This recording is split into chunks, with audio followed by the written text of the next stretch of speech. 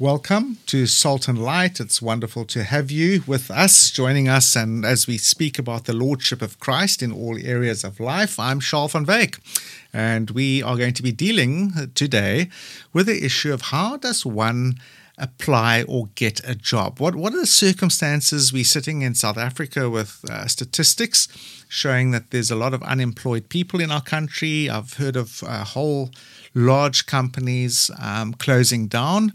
And friends of mine have been speaking to me about that who are in the business world. I'm a full-time missionary, so I run off information given to me from others. But we have Ian and Nicole in the studio with us, and they have set up a business before, and that's been sold. But we'll get into those details with them right now. But let's get stuck into our program. Ian, welcome to Salt and Light. Hello, Charles. Thank you. Hello, listeners. Nicole, welcome. Thanks, Charles. Hello, all. So we have had Ian and Nicole with us before. Ian, could you just give us a little bit of your background, your journey in the world of business so that we can let people know where we're coming from on our program? Yeah, Charles. So Nicole and I started a business in 2004 here in Cape Town. We grew it into a medium-sized operation with approximately 50 employees, and we sold it in 2020, early 2020, pre-COVID, nothing to do with COVID. The sale was totally unrelated. And then we worked for a year on contract with the operation that bought us. And then we left the business, and we now do a little bit of business mentoring and sort of lectures on sustainable business. Well, more like mission work. Ministry, yes. Nicole, what part did you play in the whole building up of your business? How did things get started? Well, Charlotte was an idea that then we kind of joke and say an idea that got out of control. And God blessed us abundantly, and we could definitely see his hand in the business. So I was, out of the two of us, I was the first one who was full-time in the business because you need money to make money. So Ian had another job. He had to bankroll you. That's it. And then Ian joined our business full-time, and it definitely went to the next level because we were both in the business full-time. So having your own business is exciting. It's not easy. It's a lot of work, but it is also rewarding. Fantastic. Well, what we're going to look at today is the whole issue of employment. When you say you had around 50 workers, I cringe and I just think trouble, problems, chaos. And I'm speaking as a missionary. I'm not even a businessman. Yeah, Charles, that's not too far from the truth in a lot of cases. I can't say for all the cases, but in a number of cases, that is exactly what employers will experience, is heartache and headache. So if I can just share, and possibly I'm jumping the gun, but if I can just share a few insights. Please go ahead. To those folk who are listening who may be discouraged, that's firstly, don't be discouraged. You really do need to get out and hand out your CV. And our practical experience, that's how we hired most of our staff, is people coming and knocking on doors. But that is hard work, and people do get... It is hard work, and it can be discouraging. Yes. But the way I suggest you look at it is that there is a yes out there. The faster you get through the no's, the sooner you're going to get to the yes. Yes, I've spoken to businessmen who, if they, for instance, wanting to buy, something, they'll work through 200 different products to get what they want. And they don't get discouraged. They look at this and say, well, there's 199 we know that we definitely can't use. Yes. So we got to have that mindset. Exactly. So you got to be robust. You got to be strong. You got to see the no's as inevitable in some sense, but you will find the yeses. But once you get your foot in the door, or actually to get your foot in the door, things like offering someone, I'll work for you for a month. Just pay my travel. Yeah, that's all. I'll work for you for a month. Give me the opportunity to prove my worth to your business, because that's what it's all about. Is the person who's going to hire you or employ you wants to know what you can offer to the business. What do you bring to the party? Exactly. And a lot of people don't realize that business runs on resources, and every single person owns one resource. They might not own capital and equipment, but they own a human resource. That's what they have to sell to the business. You are selling your labor, your services, and the better that labor and service is, the more indispensable and the more important you will be to the organization. And sometimes you've got to do the thing which most people want. I'm not prepared to work for nothing. Why? If working for 1 month for free to show how good you are means you get a job for the next 10 years, isn't that 1 month worth Why it? not? Yes, for sure. I keep telling my group of young people that I work with in a local squatter camp, the young men, I say to them, if you get a job, work so that your boss, the owner of the company, becomes a millionaire. And when things are tight and they start closing down and people start losing their jobs, guess who's going to go first? The hard worker with a good attitude who's bringing in, his side of the game, or the ones that are lying around, sitting outside, drinking tea during work hours. You know what I mean? It's pretty obvious. That's exactly right. Yes. And so another thing, Nicole, I'd like you to comment on this, but in the area that we work in our specific township, I was speaking to one of the community leaders, and he said to me, Charles, if you have a meeting in this township in the local community hall or church hall, and you said the topic was how to start your own business, he said the place would be empty. If you had a meeting that said how you can get a job, he said you wouldn't have enough chairs for everybody. The hall will be crowded.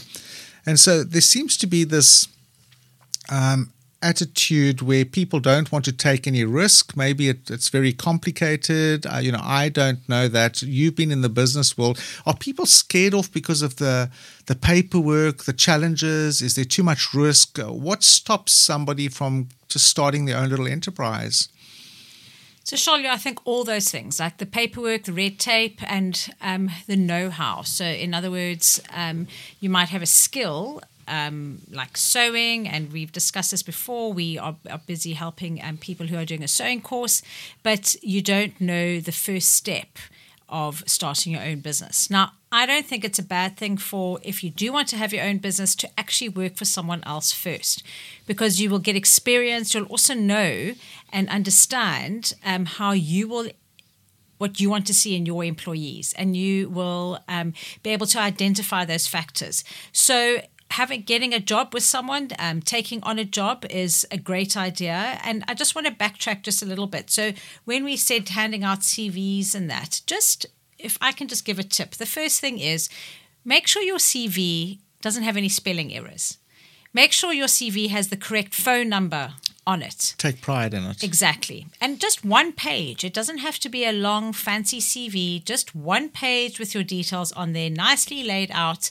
And honest. So it doesn't have to be a multiple page. In fact, when you don't have very much to put on your CV and you make it double spacing and font 14 or whatever so that it goes over 3 pages, the person is not impressed by that. That they would prefer just one page and it's done. And then the next thing is you need to think about your attitude. So when it comes, if you're granted an interview, the very least you can do is arrive on time. In fact, arrive early. So if we were interviewing people, we would say, please, can you come on Tuesday at 9 o'clock or whatever it was? Does that suit you? Yes, it does. Okay, and don't be late. If you're going to be late, then don't bother coming, because that is the first impression. Well, the CV is the first impression, but the first personal impression is you coming for the interview. So if you can't even get to an interview on time, then don't bother going. So make sure you're there and make sure you look neat and tidy. You don't have to wear a suit or go over the top. Be presentable. Exactly. And find out about the person who is employing you. Just think about their culture. They might expect you to stand up and shake their hand when they walk into the interview room and greet them. Then do that. And switch off your phone. Have a copy of your ID book or whatever, those little things show that you're prepared. Don't answer your cell phone if it rings during the interview. Yeah, exactly. I know it sounds like common sense, but just those things all put together will set an impression about your attitude. And the person who's going to offer you a job, they're not doing Well, they are actually doing you a favor by giving you a job. You're not doing them a favor by working there. And for sure, we don't want anybody to take advantage of anybody else. Either way, sure. Definitely. So you're selling your labor and they will pay you a fair price. But don't act like you're doing them a favor by working there. And don't rip them off. If you know your salary, or perhaps you're somebody who's in a service industry and you are providing a service, so you bill by the hour. Don't rip people off. You're not the only person that they're going to interview or the only quote that they're going to get. Rather get a job at a slightly lower rate and have a consistent income than no job at a higher rate. Yes, I found, Nicole, thanks for that. That is very important. I found when I lived overseas in another Western nation that the people that I did business with or came to my home to fix things had a very long-term view. They were seeing me as a client for the next 20 years. And so they were reasonable, they were good at their work, they didn't try and rip me off. I don't find that in South Africa. My general experience has been, let me take as quick advantage of Charles as I possibly can. After all, there's 4.5 million people in Cape Town. He won't be my client again, but there's lots of other people I can go find. Lots of fish in the sea. And I can't say that, obviously, for every single person out there. Lately, I've been very impressed with the kind of service I've been getting. So that does make a difference. But what part does Christianity play in our work environment? In other words, you're an employer, you have people coming along. I've read an article a while back from an atheist, a British atheist, saying that when he travels in Africa, he says, I've got no issue with Christianity. I'm an atheist. I don't care what people believe. But when I travel in Africa and I need a place to stay for the night, he's talking about darkest Africa, he says, I look for a Christian mission station. He says, I trust everybody there that I'll be able to have a good night's sleep and I can carry on the next day. Does one find this kind of idea that Christianity and people's Christian faith actually impacts their work and their environment? Charles, to a degree. And I imagine, well, not I imagine, I'm speaking from the experience of, that's from both sides, the employee and the employer. So, yeah, there were times if you came into our business, I may have been shouting. I may have been upset about something, equipment that's been damaged, a job that hasn't been done right, a substandard product that got through umpteen checks and no one picked up the mistakes. So, yes, if I'm being honest, you would have thought, okay, that's not a pleasant guy to be around. But there was context to it. Not that makes it acceptable, but there was context to it. The same applies to an employee. We should be both working for the glory of God, to reflect Jesus. You know, this is a fallen world, so that's the end goal, in a sense. That's what we should be doing. But we both fall, employer and employee.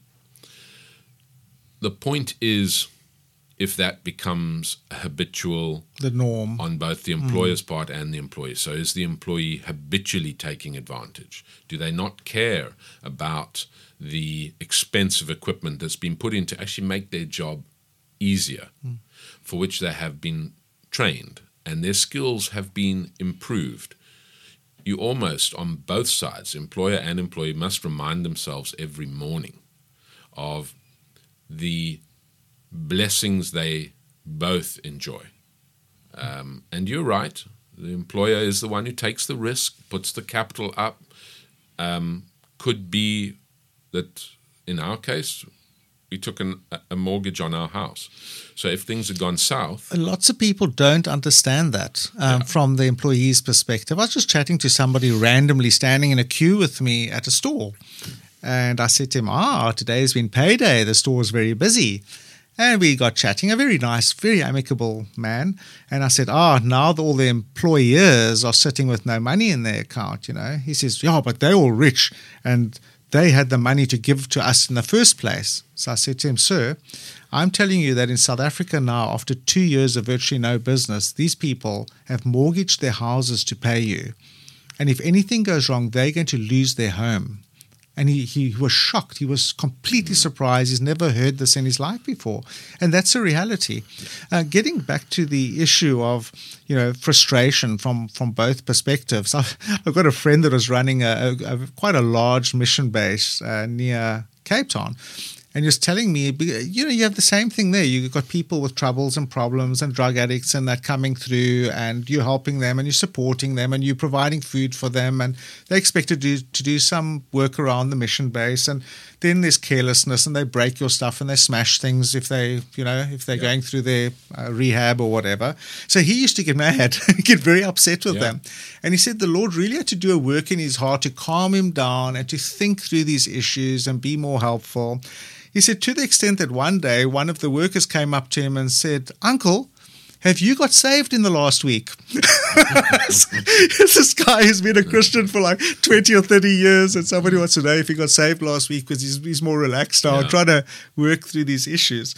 But I'm Charles van Wyk. We're talking about how one goes about getting a job in South Africa. Now, we're talking to former employers, people that have employed people in their business, around a business of about 50 people, Ian and Nicole. It's just wonderful chatting to them, because I think it's very important for us on the ground to understand the perspective of employers when we approach them, when we want to work for them, and we want to put into action all the nice things we write about on our CVs.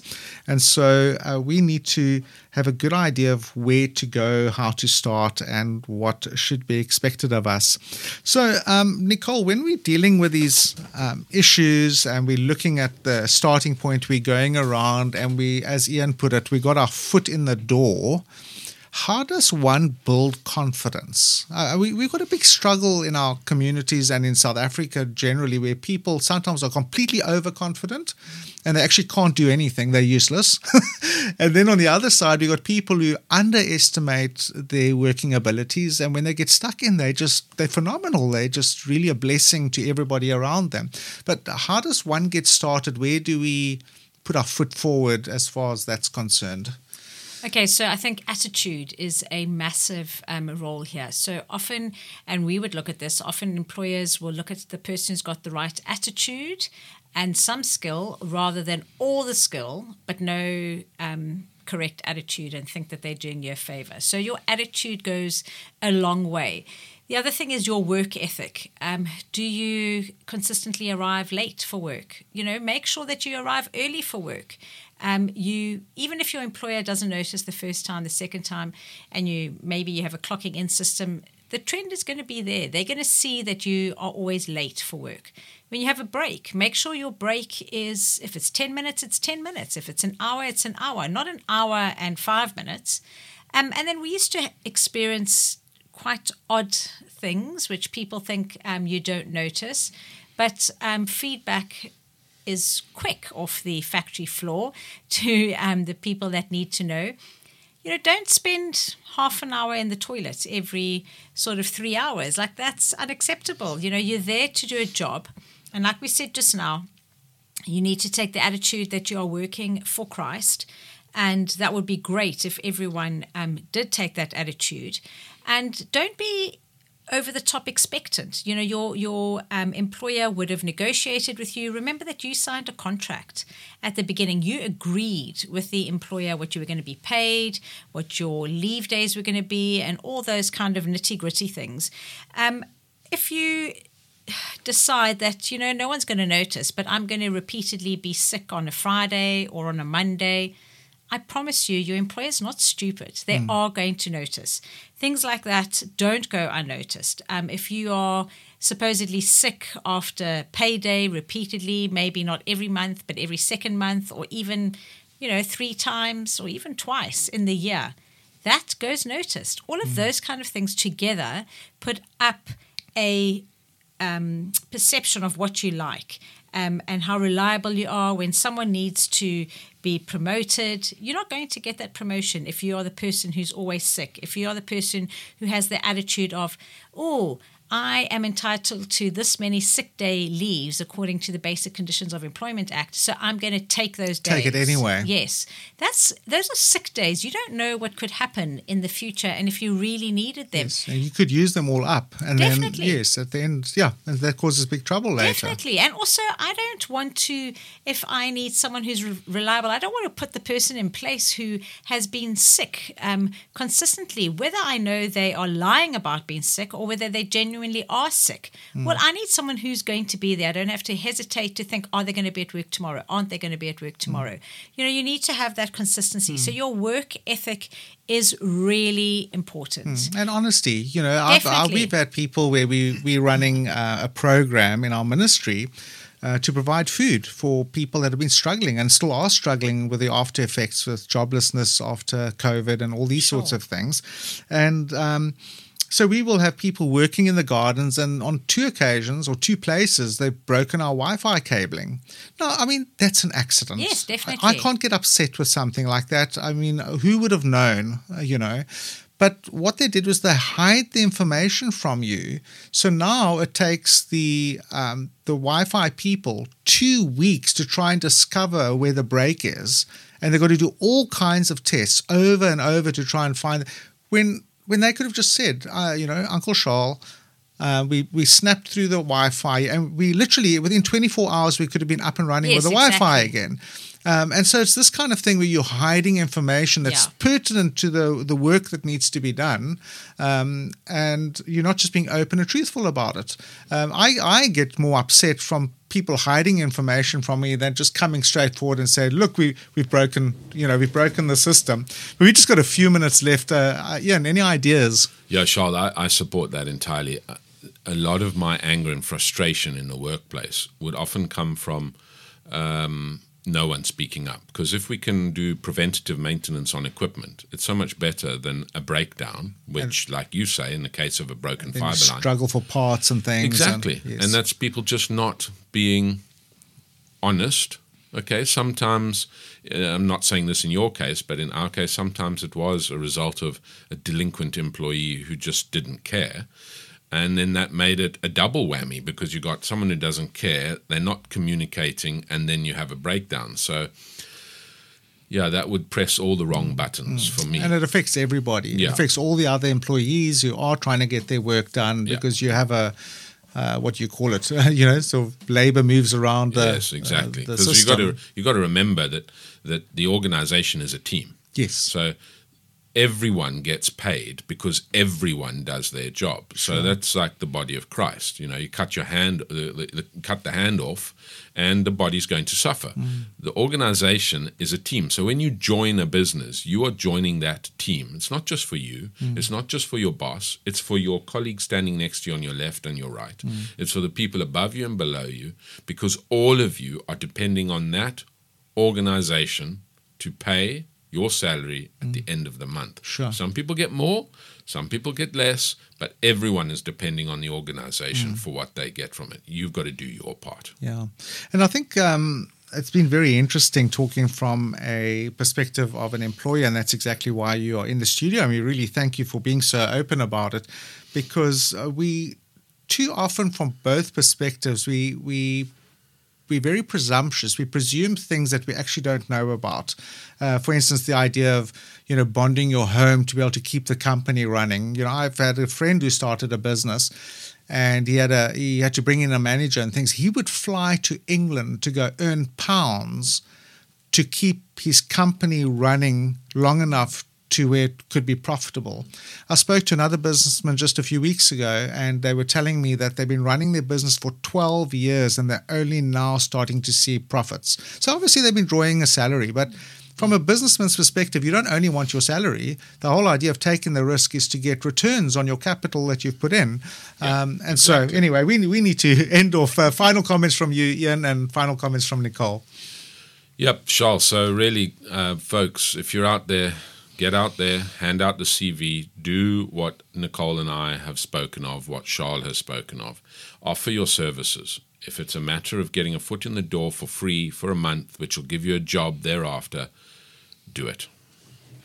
Yeah, and I think in closing, just remember the message that we all have. Work to the glory of Christ. Work like you're working for Christ every day.